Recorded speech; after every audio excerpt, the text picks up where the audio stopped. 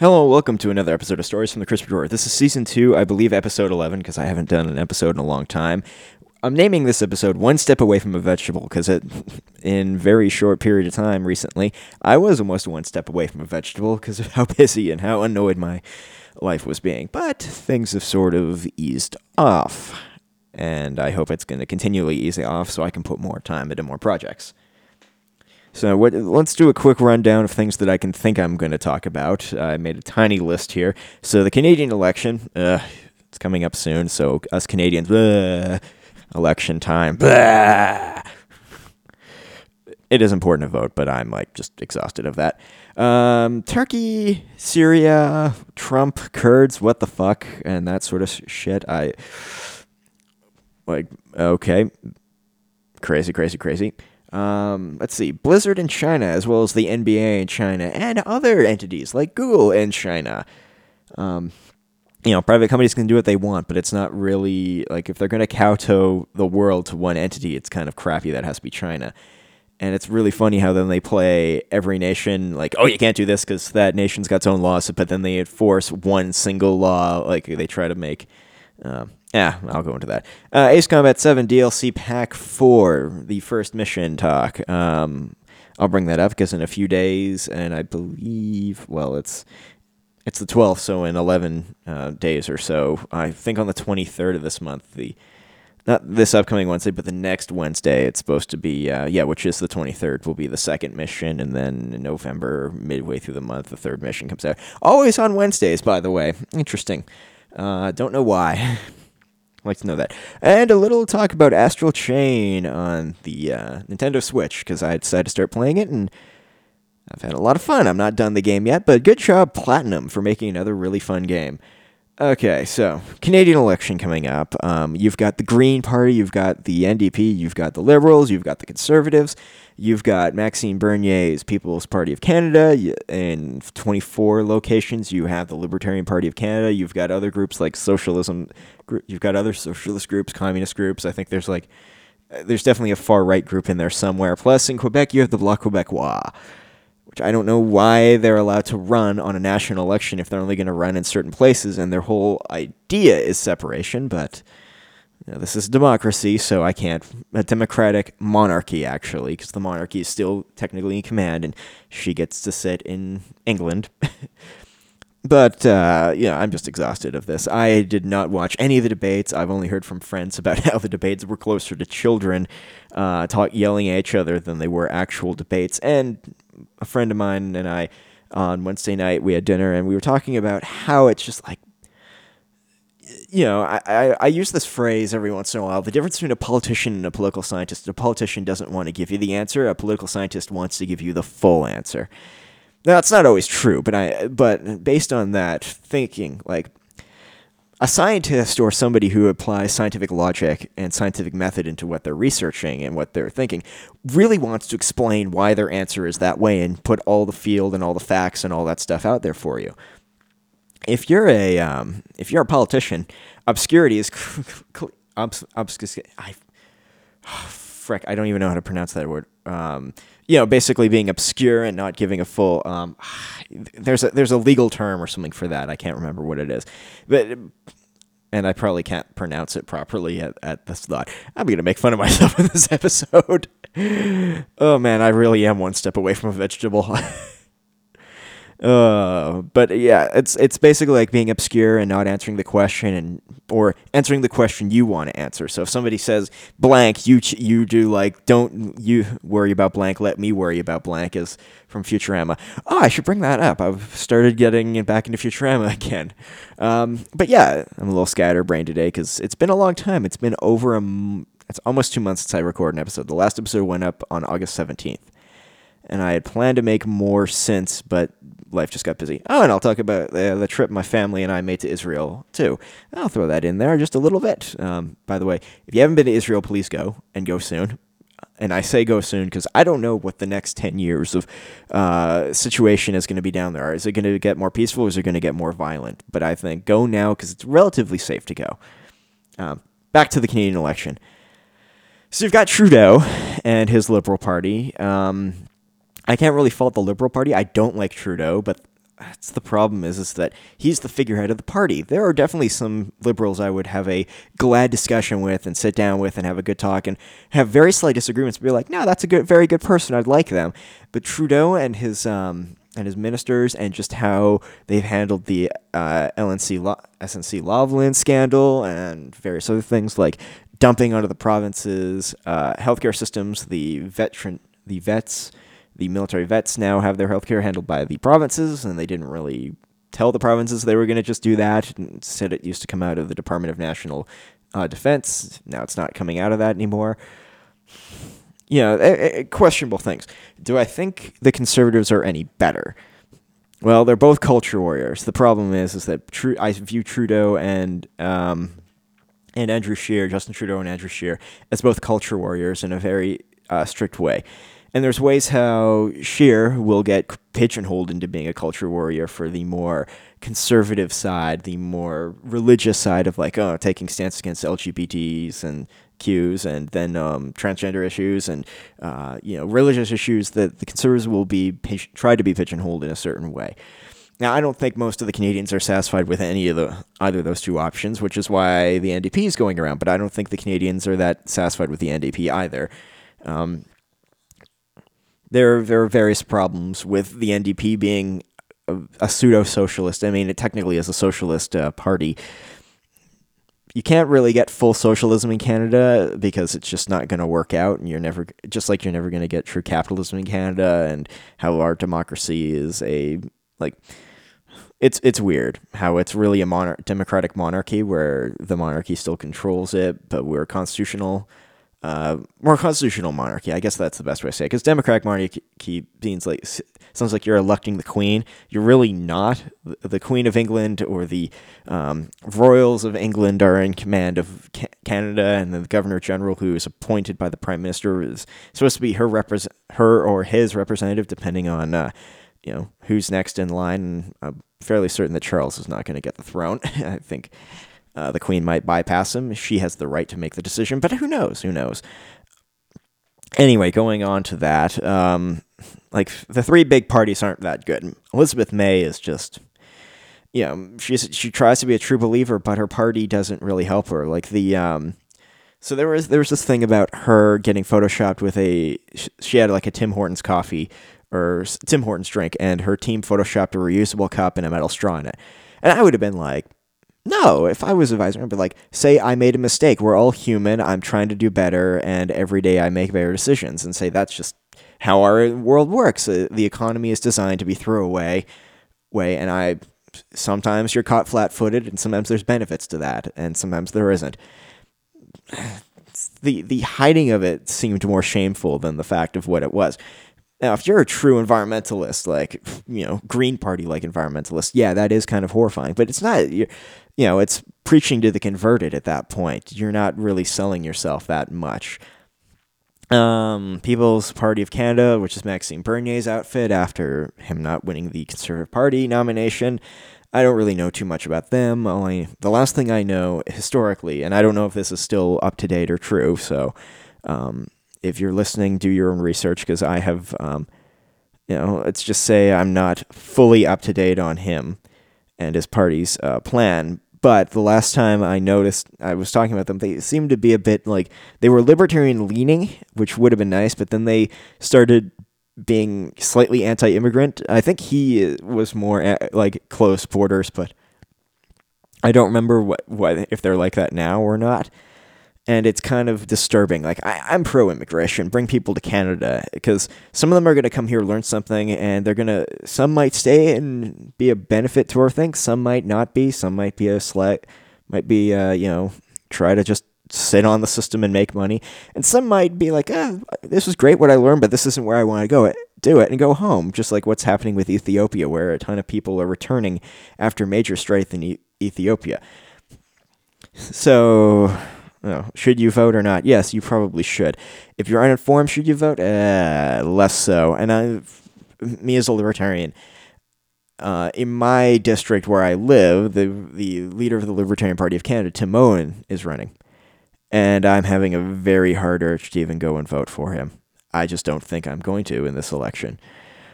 Doesn't mean I'm saying you guys who are listening shouldn't vote in the Canadian election if you legally can. If you can't, well, you're not going to vote and you shouldn't vote.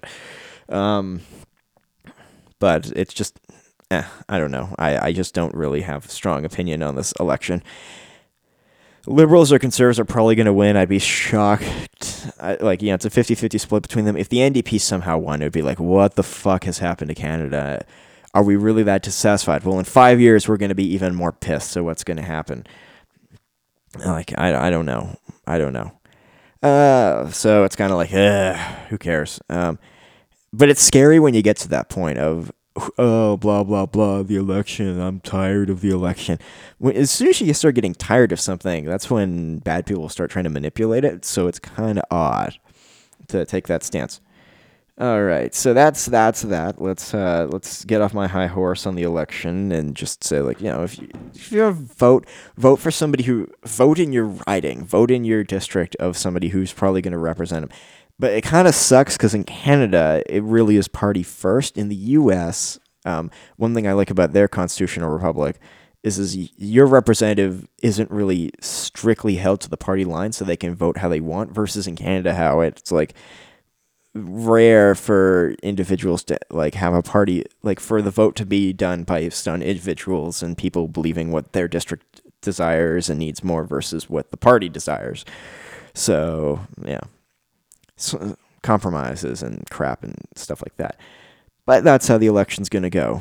I'm probably gonna get another episode up next Saturday, as my plan is to just keep doing episodes every fucking Saturday from now on. But we'll see. Also, I won't bring that up. I'll just screw that until I actually have anything confirmed. So, let's go on. What the fuck is going on with Turkey and Trump and Russia and all this stuff in Syria, and how ISIS members might now have broken out of prison because Syria launched artillery strikes against a Kurdish-operated prison that the U.S. Special Forces were helping, and the U.S. Special Forces in the region are just, like, shocked and feel really betrayed by their government on that, and some of them have even stated that they it's the first time they felt ashamed of their military, and how the civilian government has done that. And this is an interesting point of maybe we shouldn't be there at all. But the Kurds, at least the Kurds that are fighting, not the ones that generally fight against Turkey, but the ones who have been supporting our forces supporting and helping our forces in Syria. We've actually been supporting and helping them, both Canada and the U.S. and the UK and various other nations with our special forces units have been helping them. Those guys, because they switch between, like, it's the YPK or something like that. Like there's the Kurdish Independence Party that wants a sovereign Kurdish nation. Like pretty much all the Kurds want that, and they never got it after World War I, just like a lot of other countries never got it. You see how when the Western power split things up, how shit doesn't really work out at all.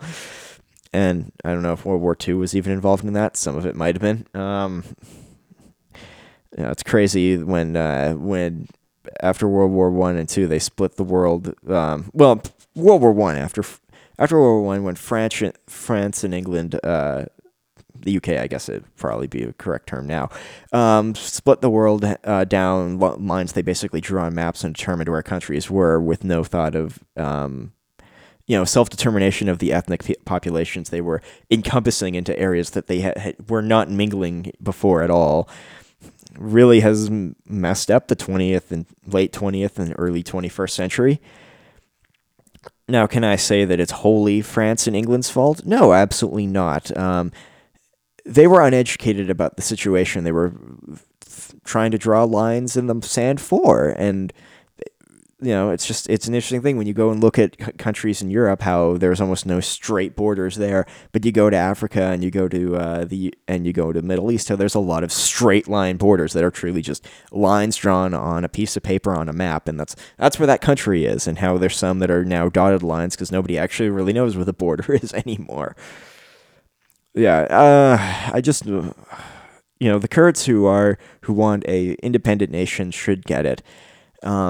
The ones that are committing terrorism and committing terrorist acts in Turkey are bad, but at the same time, you can understand because Turkey's being run by by a president who is largely trying to pander to a religious goal versus a political, like is trying to make a religious political goal versus a like civil political goal.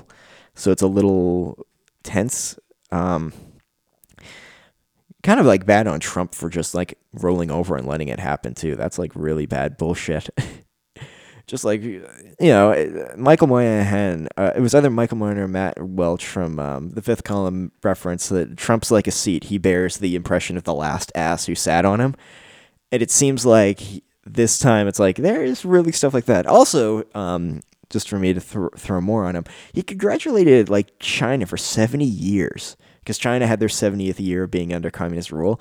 Meanwhile, Hong Kong's protesting, and those people are trying to fight in the streets for like U.S.-based democratic freedom. And he's like, congratulations, China, on 70 years. No, what you do is you congratulate Hong Kong on the successful protest and pledge assistance to them. That would be amazing. But no Western country is going to do that because China is considered too powerful. Which leads into the next story of China, Blizzard, and Blizzard Entertainment. And the NBA and Google and Apple. And now Apple disabled an app in Hong Kong that showed where protests were going so the protesters could assemble outside. Like basically it was an app designed just for protesters that was encrypted. And then they disabled the app so the Chinese government asked them to so they could actually keep an eye on this. It's kind of scummy. But that's as far as I'm going to go with Apple. But Apple's never really been the best freedom fighting force in the world. They try to be. Now, their personal terms of service for Western countries is better than Google's. I'll say that of privacy control. But you wonder how long that integrity is going to last. Like they're doing it now, but they don't advertise that they're doing it, which means that they're doing it because they actually believe they're doing a good thing. But how long? When the bottom line suddenly is looking like, hey, if we get rid of this privacy policy and we expose all this stuff to being looked at, how much better is that going to be for our bottom line? You wonder when that question's going to come up and when the integrity is going to go away.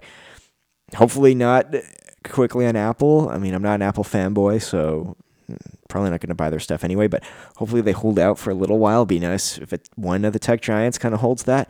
But they seem to bow to China regarding Chinese things all the time.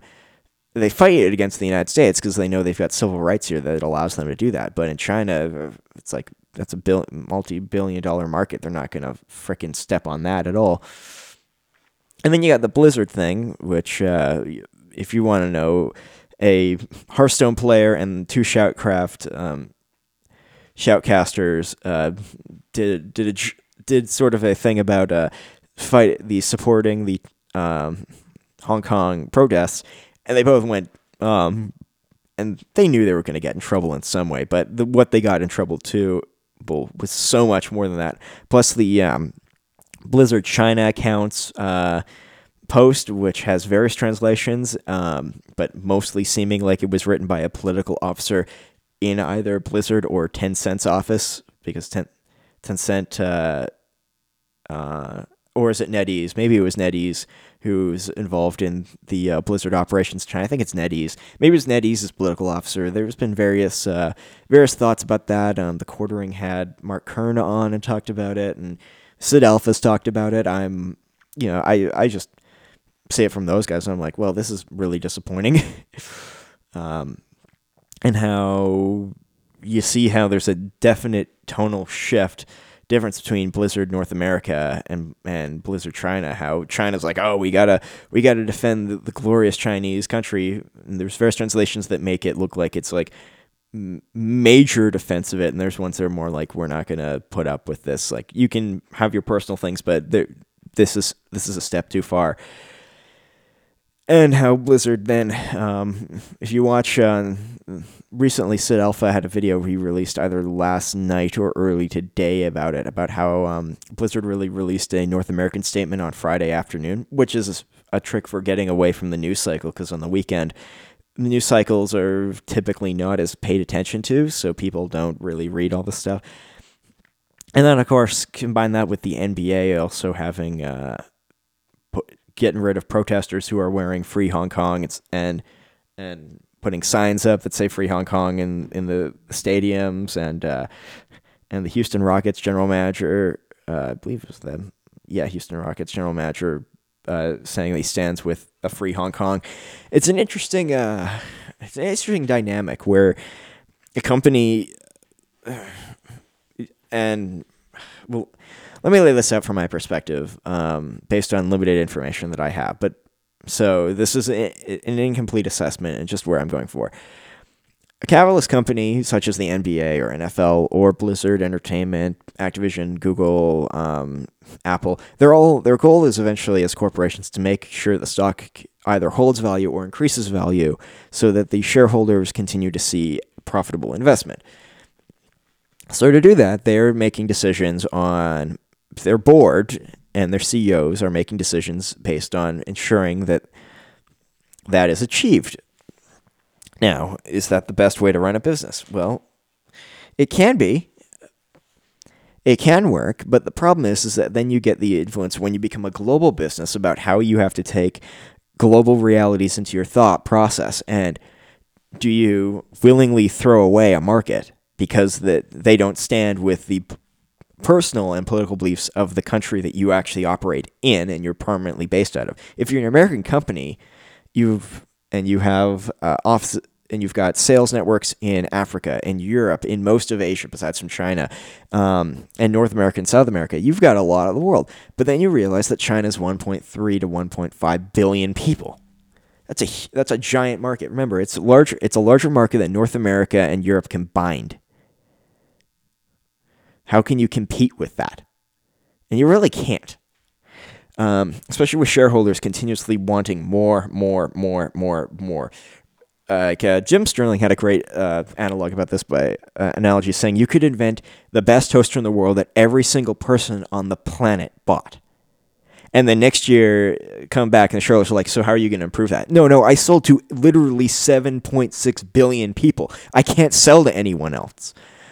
Like, everybody has this. They already know it's the perfect toaster. It's going to last for 1,000 years. It's done. I have to make a different product with a different company to keep going. I can't do anything better than what I just did.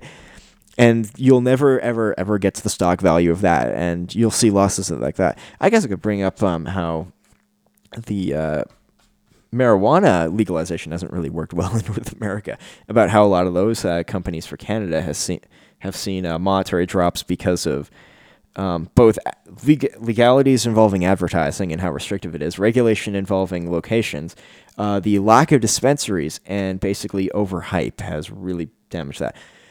But I'll go back to where I'm going with China. So if you're purposely blocking out a market because of personal values, shareholders don't give a shit about your values. They just give a shit about their bottom line. Most of them do. I don't want to say all of them, because there are some shareholders that are definitely buying on moral grounds, stuff like that, who are selling off their Blizzard stock, their Activision stock, blah, blah, blah. But is that enough to really make a big move? At least not right now, maybe in the future. But people also need to be educated, and they need to realize that there are sacrifices sometimes worth being made. Like, sometimes it's worth, instead of getting $100 million, it's worth getting $10 million.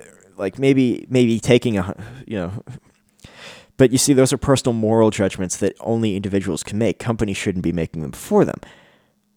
By that same stance, companies shouldn't be abdicating morality for value, especially if most of their shareholders are benefiting from a system that the company is trying to oppose. So if the shareholders live in the United States and benefit from the freedom of speech, freedom of the press, First, Second, and Fourth Amendments, why would you then have your company policy oppose those freedoms?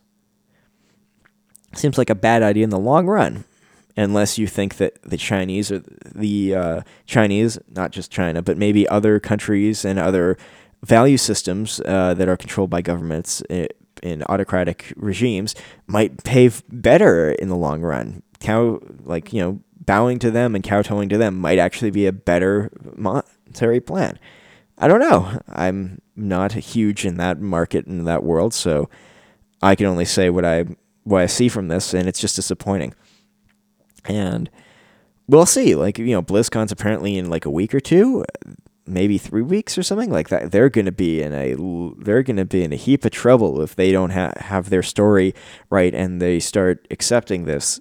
Credit to the Hong Kong protesters of using the Overwatch character Mei, who's a Chinese character, as turning her into the symbol of the resistance in Hong Kong. It would kind of suck if China had to ban the game that they spent all the time getting NetEase working with Blizzard for, and it's like, okay, we're going to just ban the game because our character, the character we wanted made, so that the game could be played in China, is now co-opted by the resistance in China. Yeah. So there's that. It's just, sure, companies are trying to make money, but it comes to the point of, should you be making money in a way that's damaging to the population that want your shareholders, the main population that's buying your products? But I guess if China becomes your main population, then I guess countering the government might be the only way to make money. Just kind of sucks that way. Let's see, what else? I guess I could talk about the Israel trip I did. Yeah, let's go into that, and I'll talk about the other two things afterwards. Mostly because Astral Chain can kind of be brought up because I bought it for the trip going to Israel. So my parents and I went to Israel in September, and that was quite an amazing trip. So first of all, a traveler's tip: if you're from North America and you're flying into Israel, which means you're probably flying into Tel Aviv, if you think of spending a day in Tel Aviv and then going to Jerusalem, probably don't, because Jerusalem's about an hour from Tel Aviv and about 45 minutes from the airport if you're not there if you're landing in the late morning. If you're not driving there during rush hour, which would be 3 p.m. and later, you probably won't have too bad of a problem getting around. So just go to your hotel in Jerusalem. It's probably better. You don't really think about that. Because we stayed in Tel Aviv for the first day, which really didn't help us. It was meant to be a relaxing day. But we could have had a relaxing day in Jerusalem as well to get over the jet lag and get acclimatized, sort of. We could have done that. So, just a traveler's hint for you. Do that if you ever go there. And man, it's an interesting country to be in. Our guide was extremely good, going down around Jerusalem, going to Masada, going to the Dead Sea. Wish we had gone up. I wish we had gone up north to see the Golan Heights, but that's just me. So much interesting history there. It's amazing. Comparing Canada's history, which maybe at best is 800 to 900 years old, to Israel, which Israel, Palestine, Jordan, which have a history well into 8,000 to 9,000 years in the past. We're nothing compared to them, and we think our history is great. Their history is amazing. So we can't. So it's just amazing. We also visited Jordan. Went to Petra in Jordan. Amman wasn't really much to see. And Bethlehem was disappointing. And I think that's because of, I don't know how to blame Bethlehem. It seems like it's just the Palestinian government didn't really put an emphasis on it being a tourist destination and more of a, we don't know what to do. So it doesn't really feel like it's controlled in any way. It's not anarchy, but you can tell there's just corners being cut everywhere for some reason. It's not super great. But it does work. We went to the church where Jesus was born, which is basically above the manger, and which is actually dug into a cliff, like a cave system. Well, that was interesting, but it's like, take it or leave it. We could have left it. Walking around Jerusalem, seeing walking through the old city was definitely much more exciting. And much higher education on that. Way more amazing. Petra was also amazing to go see in Jordan.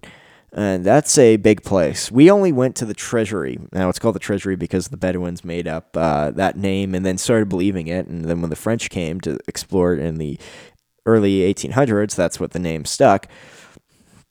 But really, it goes a long way in the past. And they're all tombs. They're all tombs. At least the giant ones. Like the population, they built tombs in the mountains. The houses were somewhere else. Like it was a tribal population that was living there. and it goes back like 8 to 9,000 years ago.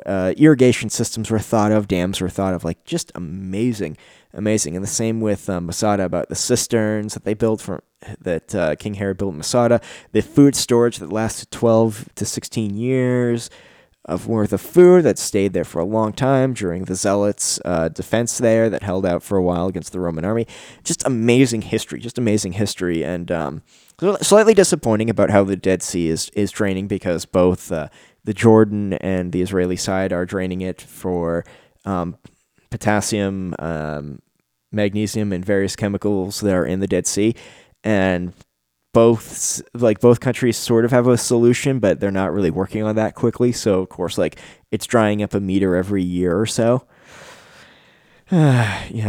Sad. And you do absolutely float on that thing. Like, it's a weird sensation to float in the Dead Sea. Don't get your eyes. Don't have any open wounds, because it will sting. And I'm not saying that from experience. Luckily, I did not have any open injuries, so it was okay. Very hot when we were there. We were at the Dead Sea. It was like 34, 35 degrees Celsius, like more than it should have been. It felt closer to 40, and the sea felt like it was 25, 26 degrees. It didn't feel that much colder than the air around you, so it was boiling there. We stayed on the Jordan side. We actually swam the Dead Sea on the Israeli side, but we stayed in a resort at the Jordan side that was quite amazing and quite relaxing to do. Petra's a 2-day thing. If you're going to walk the whole site, you can do it in 2 days. They've got a very nice museum at Petra, interpretive center, that was built with the assistance of the Japanese. And that was actually very interesting and very, very relaxing, just free to walk through. So Mom and I did that. So yeah, again, that trip was very good. There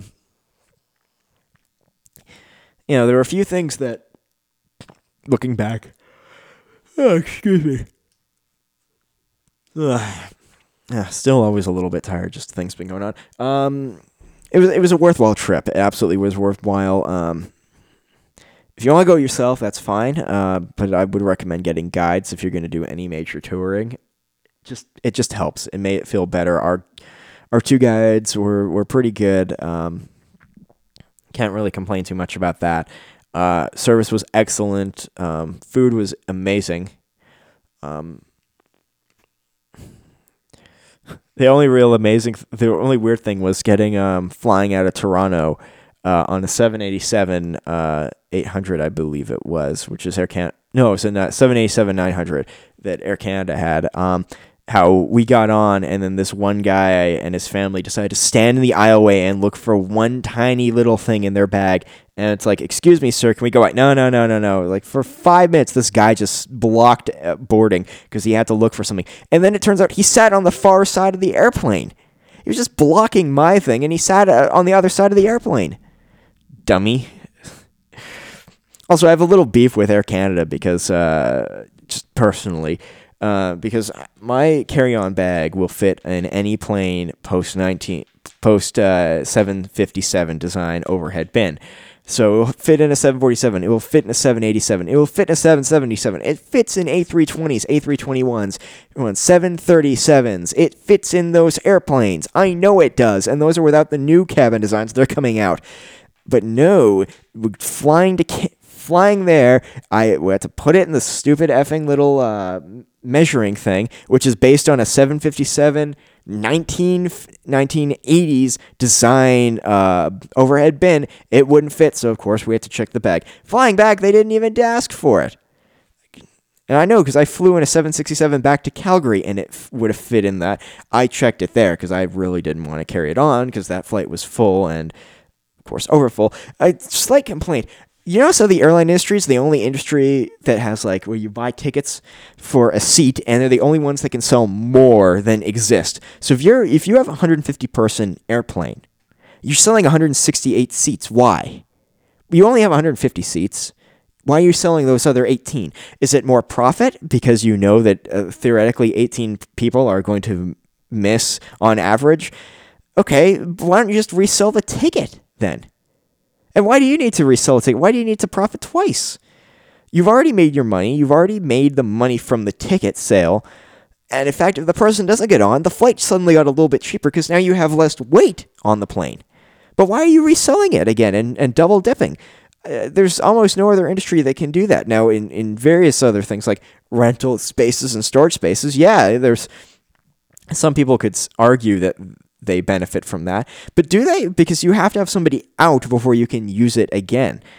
And now you can have a few day turnaround time like hotel rooms, stuff like that. But you're still, I mean, when you really think about it, you are not double leasing that room. You have booked that room, and when that person leaves, you might have a day or two turnover time before you use it. If you're having a rental property, ideally, people are going to move out at the end of the rent. If they're not, that's interesting. But does that mean that if they move out on the 10th day of the month, you can't move somebody in on the 15th day? If they've already moved out, I mean, yes, that's a very quick turnaround time, but legally, shouldn't you be able to do that? And that's assuming that you've refunded them the difference between those months. And you probably have, and you definitely can. So just like, my complaint about the airline industry, my dad has always defended it like, oh, people are going to show up. But then when I said, yeah, but you already made the money. It's not like the person who misses the flight is getting a refund. If they were, maybe I'd be in a different mind where if I missed a flight or I chose to go on standby, I got my money completely back plus credit and stuff like that. But no. If you have people on standby and you have a full flight and you're asking people to wait, you have 15 people on standby, you have a full flight, and you're like, well, we have to find seats for you, and you may have to wait another go round, and then you ask other people, who's willing to give up their seat for a voucher, like a $250 voucher? Who knows how much the flight costs? I mean, they have to give you another flight if you take the voucher plus, but they don't always have to. They don't have to accommodate you in Canada. They don't have to give you accommodations. They have to give you food. So why? Why extend your cost? You have to now, if you do decide to get, now you have to leave the airport because it may not be until the next day or two before you can get the airline. So now you got to get accommodations and food for who knows how long. Why?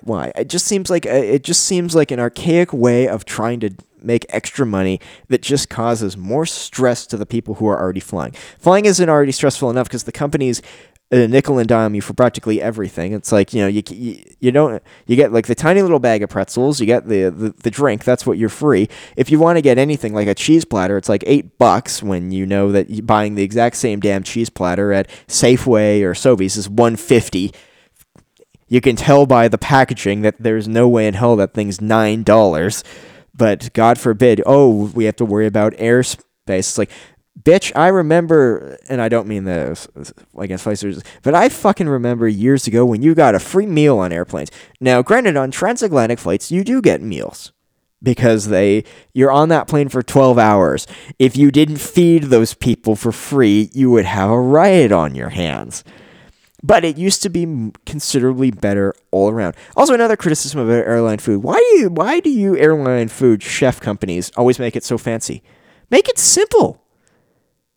Make simple shit. I understand the fancy stuff is like, the harkening back to the old days where it was like, this high quality food that was going on airplanes. But no, go back to simple things. If I want a pancake, if I'm having breakfast and the thing is pancake or omelet, don't cover my fucking pancakes in 10 different types of sauces. Maybe I don't like strawberries. Maybe I don't like blueberries. Maybe I don't want this type of syrup. Maybe if you put them in little tiny packages off to the side where I could choose what I wanted, I just want my damn pancake. And by the way, don't cover them in whipped cream either. Like, let people choose. Same with the omelets, same with the food. It's like, you just seem like questionable thing. Like, let's put the beef, we're going to put it in a potato-like salad for some frickin' reason. And we don't tell you that it's in this stuff. We don't tell you what's in it. We ask you, what is the main thing? Do you want beef or chicken? Well, I want the chicken. And you get it's like, where's the chicken? Oh, here's 5 pieces of chicken. Here's a ton of like salad that I did not want. Here's a coleslaw that I'm not going to eat. Here's this like really, really, really weird cake thing that I'm not going to want. Here's a pudding. I'm like, I don't care about that. And there's a bottle of water and some napkins and maybe occasionally a thing that almost everybody eats. But there's always so much of it that gets thrown out. Why? Now, I will say the beef thing was actually pretty good because it had a very good rice compound in it, flying back from Tel Aviv to Toronto. Also, Toronto International, you guys need to work on getting more food on the security side versus on the open side. Just something to say. Also, same with no. The international section of the Canadian of Calgary Airport is actually pretty good. As is the national section. There's a lot of good food that you can get there. A lot of food places behind there. So, just my little criticisms to go around. Okay, so let's go into the last two topics really. So let's go into Astral Chain. So Astral Chain is a game put on the Nintendo Switch by Platinum Games. It's really fun. Platinum Games, you get to customize your character, be male or female. I love how one of the terms for it was the anti-Bayonetta, because it isn't all these custom moves or stuff like that. There's pretty much like only two attacks. There's a light attack and a hard attack. And it's just sequencing them together. The only way to change weapons is you have a baton, like a Gladius sword, and then what's the other thing you have? A gun, which are all based on one single unit. So you just change, you just press up and down, you change which one you want. You have, at the end of the game, you have about 5 different, what are the terms for them? I can't even remember. The terms of the characters are, legions, 5 different legions under your control. You can only have one out at a time, but it's pretty much like, you got a sword, you got a beast, you got an axe, you got an arm-based one, you've got an arrow-based one. Like, you've got 5 legions. They're all pretty interesting. They all have their own benefits and strength and detriments to them. So one is the axe one's like really slow, but he's got a shield that really protects you. Sword is the starting one. Arrow is a long range attacker. Like, they all are beneficial for the game. The story for the game's pretty damn good. I'm not completely done it yet, but I'm getting really close. It's an enjoyable game. I'm very shocked by it. I saw it on the eStore for many, many days, and I'm like, I have no idea what the hell this is. It looks cool, but I don't know if I want to play it. And then finally, I'm just going to watch and read something. And I read some reviews and some guys. And I'm like, okay, fine. It's a Platinum game. I'm going to take my chance. Very few of their games are bad. And this one was a really, really, really fun game. And I like the open world aspects of it and doing the investigation. It's very well done. Credit to Platinum for doing that. Very good story. Very interesting way of doing it. Can't recommend that game enough. It's... It's very good. It's extremely fun, and the leveling up and doing all the detective stuff that you can do, like the police work and running around, it just seems like I don't know. It just it's a really enjoyable game to play.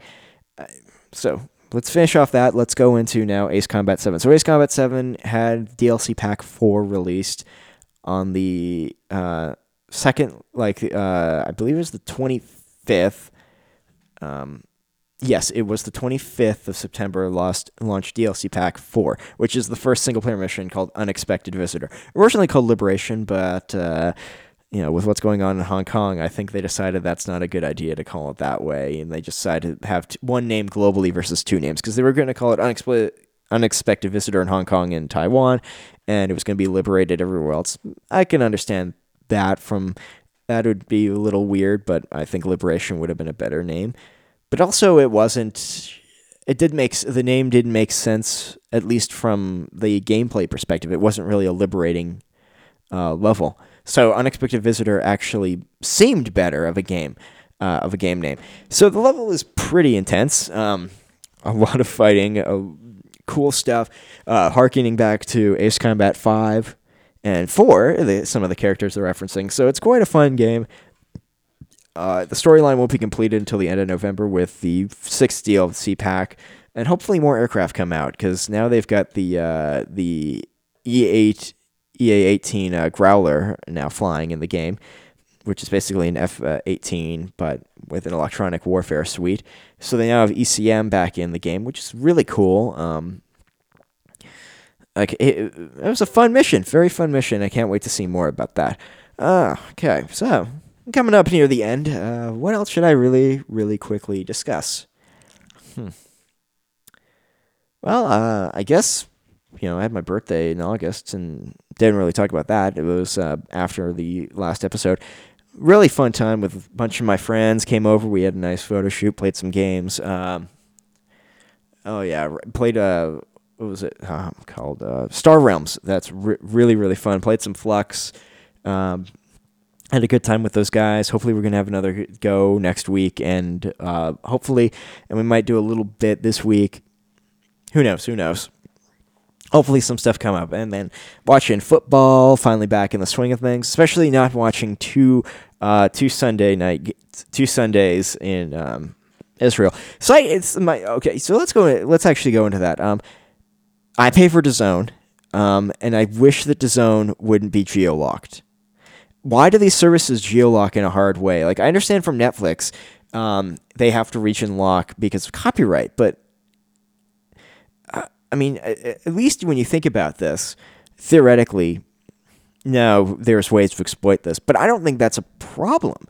In the long run, or I think like it just needs the legal system for all these copyrights needs to be really, really, really well rewritten to allow easy transfer of order. But because of agreements with various national entities and various broadcasting entities via NFL and other media sources, like I can't watch DAZN on like anything but like I think ExpressVPN might be the only one guys who are able to VPN DAZN, and even then apparently their stuff might be going down soon.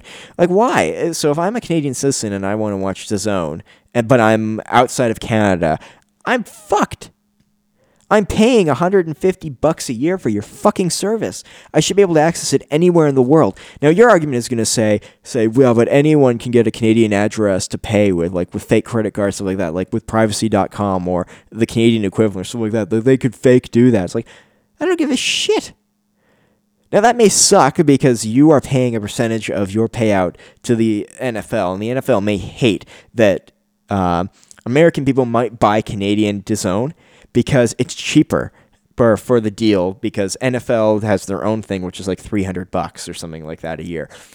Now, I understand that. I understand that from the economic decision of the original copyright holder not liking it. But if they have given the copyright choice to another company in a different country, and you are a citizen of that country and you want to enjoy it, but you go away because you're on vacation, it seems like the decentralized idea of the internet is completely defeated by that purpose. Now, Reason Magazine was talking about how decentralized internet is returning and how it's going to be a bigger thing more now than ever. And I think this geo-locking thing is just, it's why piracy is going up, why all these services are popping up, and why piracy is going on, why Netflix can only have so many shows in Canada versus the US because of distribution networks. It's like, and these distribution companies, you're seeing that some of them are purely owned by interests that have no interest at all in distributing fairly to the people. They just want to make maximum profit.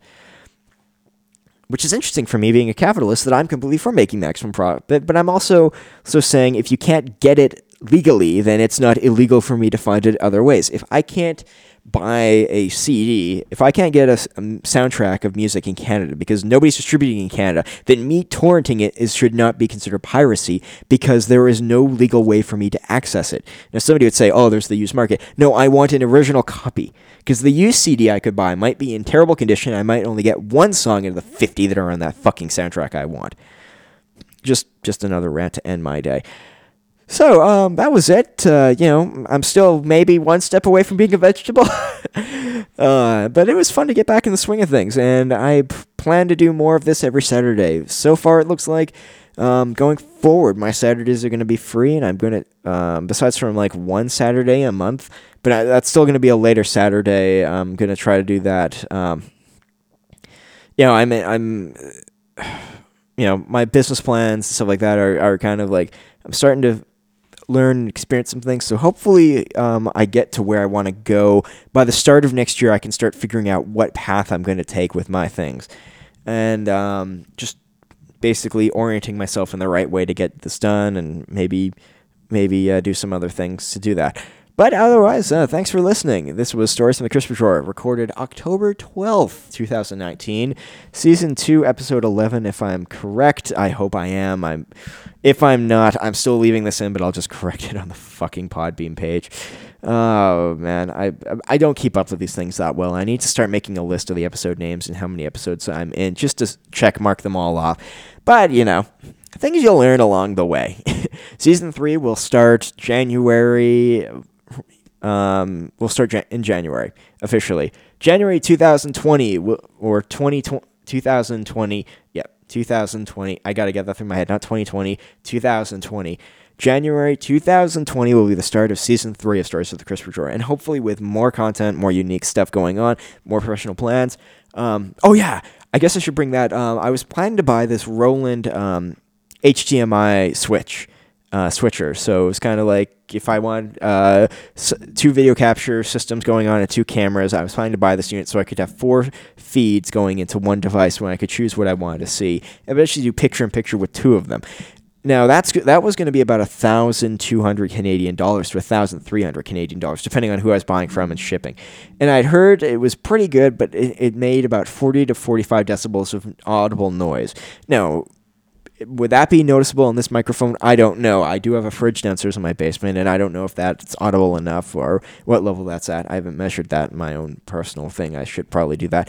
But it was kind of put me off. Plus the investment of $1,000 plus on a product where I would feel like I wouldn't be fully utilizing it yet until I had friends coming over to games. So we could have 2 cameras on the guys gaming and one on the TV and one on maybe something else, like doing, maybe getting 2 or 3 cameras active plus the TV and doing picture with picture, trading them off and stuff like that.